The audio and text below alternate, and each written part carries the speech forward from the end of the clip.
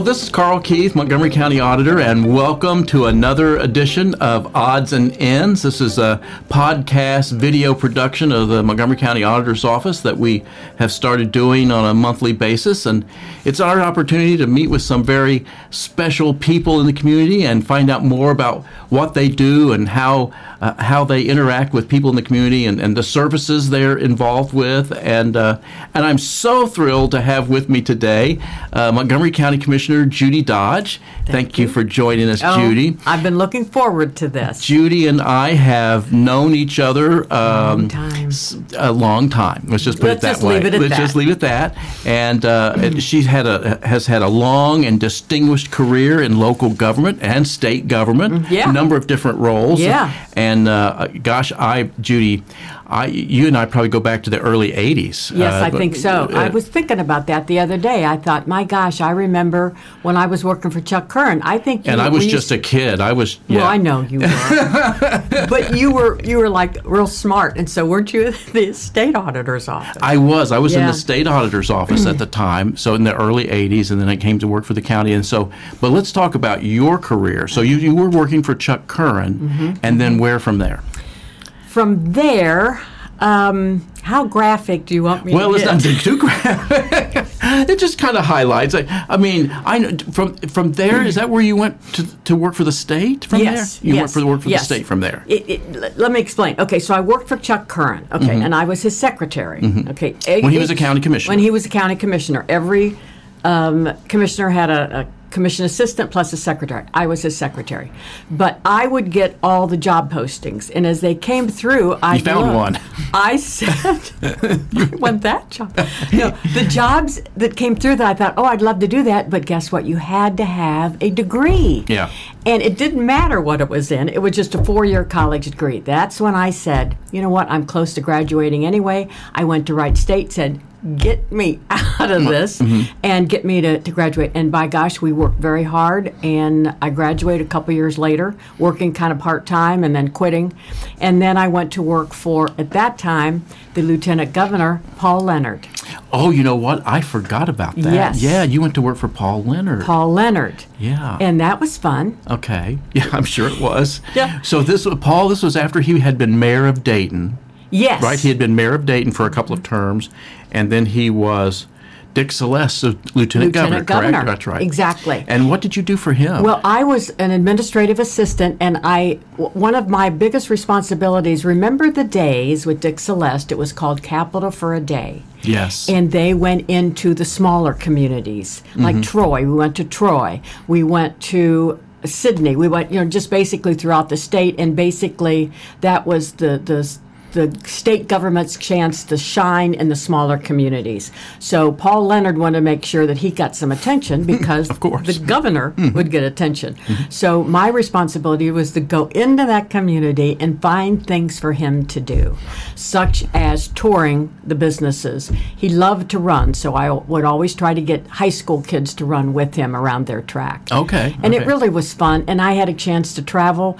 We went up to Cedar Point one time, and we went with the director of agriculture at the time, who actually, what their responsibility was to actually go into these parks and make sure every single ride was safe. Right.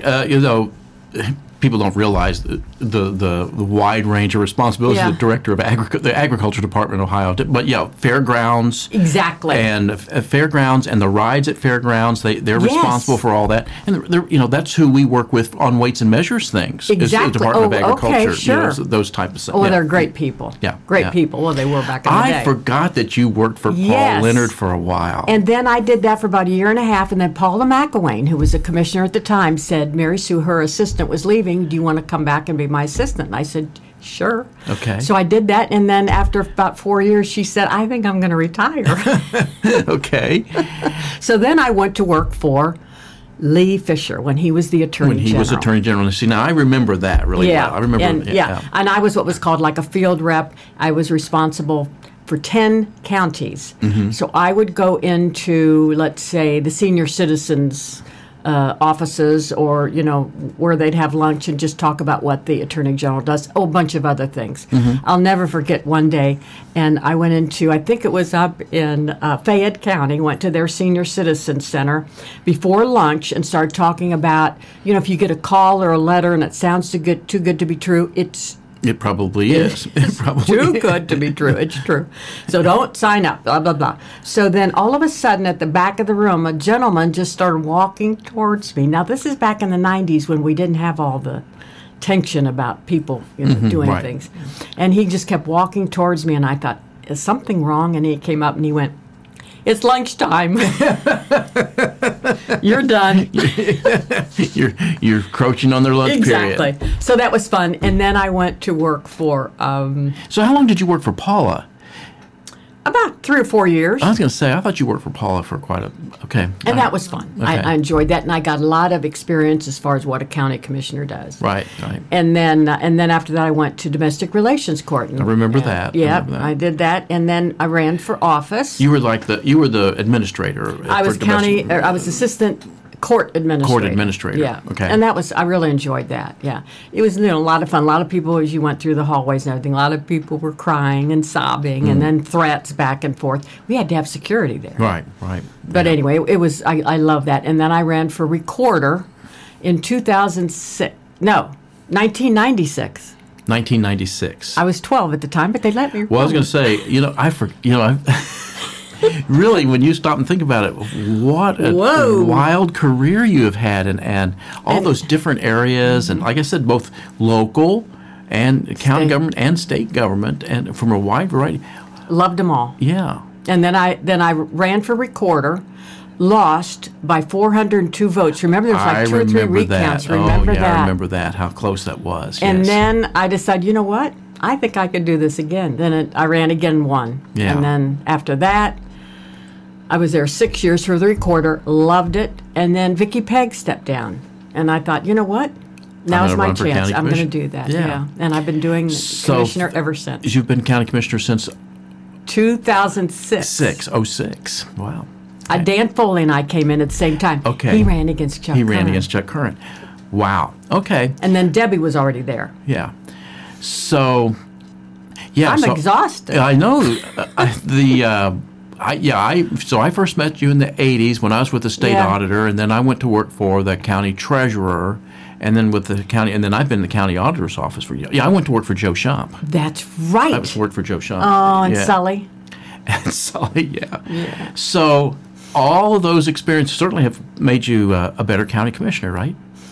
I hope. Well, a lot of experience. You had experience in the commission offices. Yes. And then in the community. You learn a lot about the community. Exactly.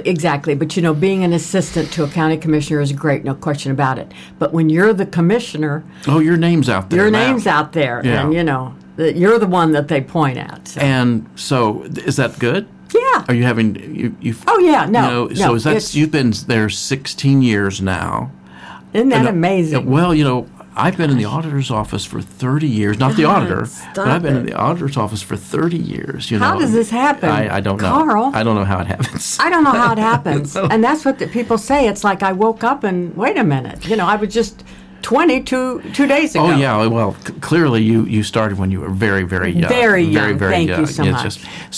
Okay. So I want to talk about a couple of issues that I know you are very important to you. And one I know that you've worked really hard with here recently. I mean, the county commission gets involved in so many different areas. We can talk about a whole wide range of things, but I know one in particular that you've been involved with is food insecurity. Yes. And so you want to talk a little bit about that? Very quickly, in 2010, this was after our first recession we had. Remember 2008, 9, and 10? And I was asked to come to basically with other people. They would give you they gave us a card with this is Esther and her 2 children. One's diabetic. We're going to give you fake money, $50. Go in our food pantry, get food for them for a week. I thought, piece of cake, right. $50. Mm-hmm. I mean, unbelievable. I could not believe it. And this is what food stamps at that time. I'm just saying these amounts. I don't remember. But I just thought, oh my God, this is awful. So I started working with Food Bank and with other, pantries and that type of thing. What can we do? it was just frightening. And so I put on a food summit every year since 2010, just trying to get the citizens here to understand about food insecurity, because there's so many people that can't even walk to the grocery store because they're closing the grocery stores down every time you turn around. Right. There's no bus that goes by there. There's no fresh food for you. And so I've been doing that, and I think my first summit I had maybe 60 people, and last one we had over 300 people. Oh, wow. So at the summit, do they find out ways that they can help then? Is that, yeah, well, is that yes, the idea? and explaining what, this is what I had someone come in from the schools to say, this is what we feed your kids at lunch. Mm-hmm. And, and we were like appalled at the food. Now it's getting a little better. And last year we had a group of individuals that came that own restaurants and farmers that are culturally diverse.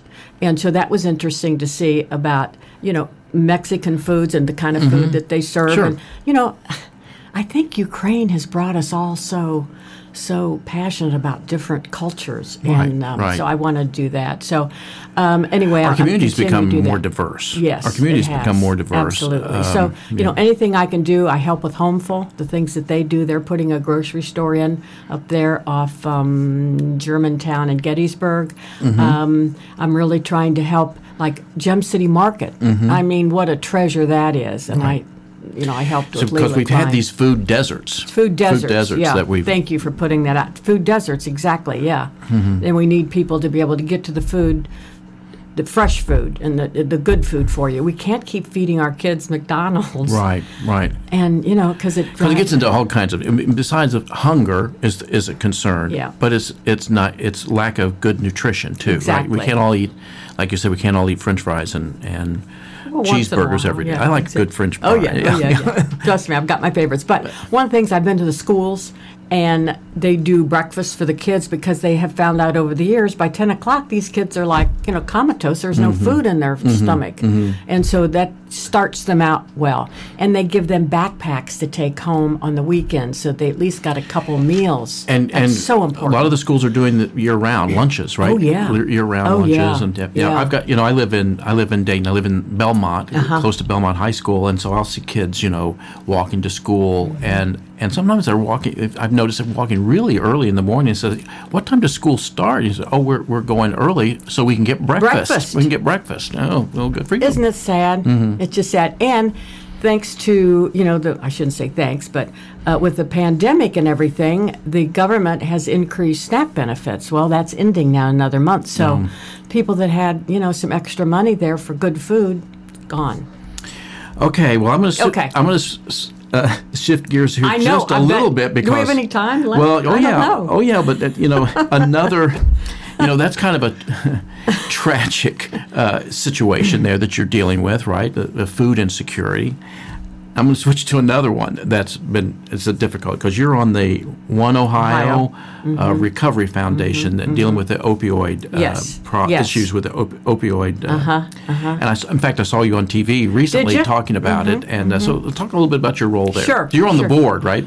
I am like the head of the board. Okay. There's about 14 on the board, and it's individuals that are like from the largest city. We have the mayor on, a township trustee, somebody from a village, and then we have like Adamus representative. We have someone from Gadaha, public health, from law enforcement. These are the people that have basically suffered through this horrible opiate pandemic that we had the front lines, and that's what we're concerned about. So I'm the representative that goes to Ohio in Columbus and have meetings with all the other representatives from the other districts. I think there's about 19 districts.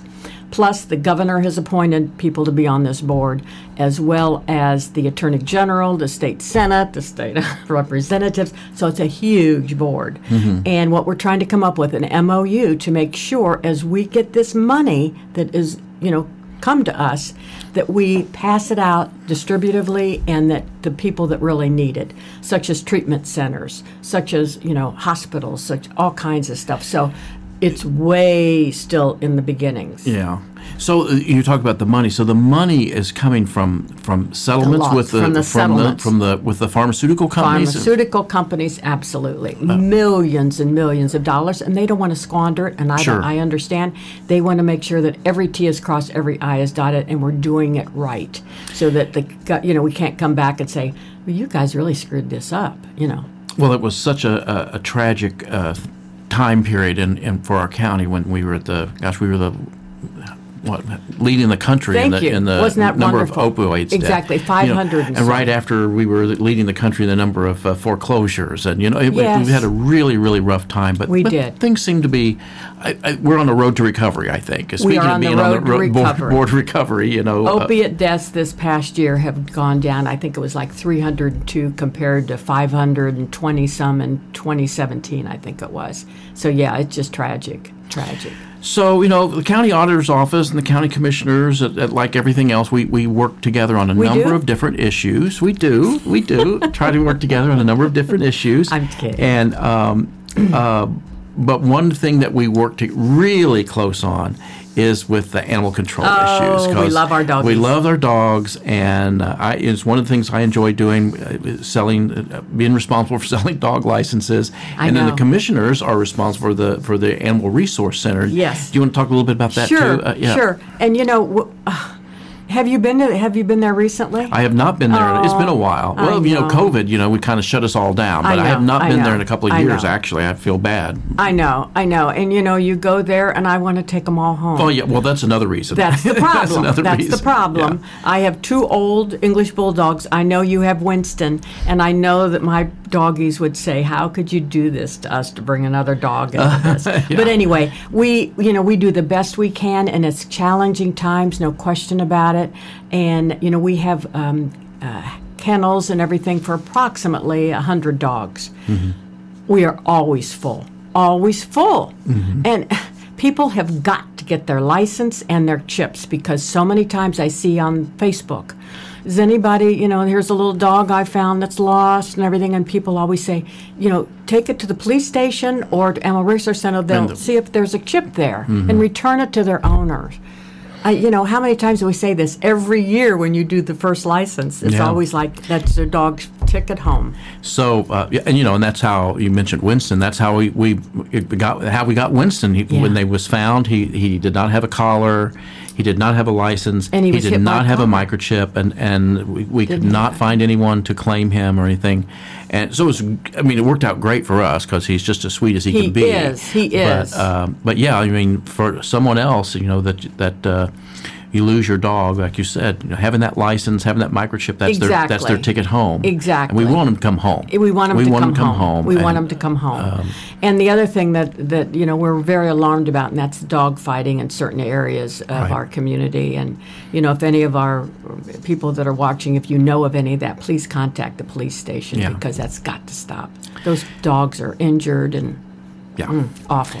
Well, Judy, you and I could sit here and talk all day. I think could we? We can sit here and talk all day. But so I really appreciate you doing this. Oh my gosh! And maybe anytime. we'll have to do it. Maybe have to do it again. Now I understand the county commission is getting ready to do. Yes, we're going to do one here. Starting each of us individually. Yeah. Okay. So if you want me on, let me know. Oh, trust me. Of course. You've already been on my Wards Radio reading service. But I really appreciate you, and I appreciate your service to the community and your long career and distinguisst career, and congratulate you for that. Thank you so much. So that's going to wrap us up for this episode of Odds and Ends. And we want to thank Judy Dodge for being our guest this month. And we'll see you next time. Thank you.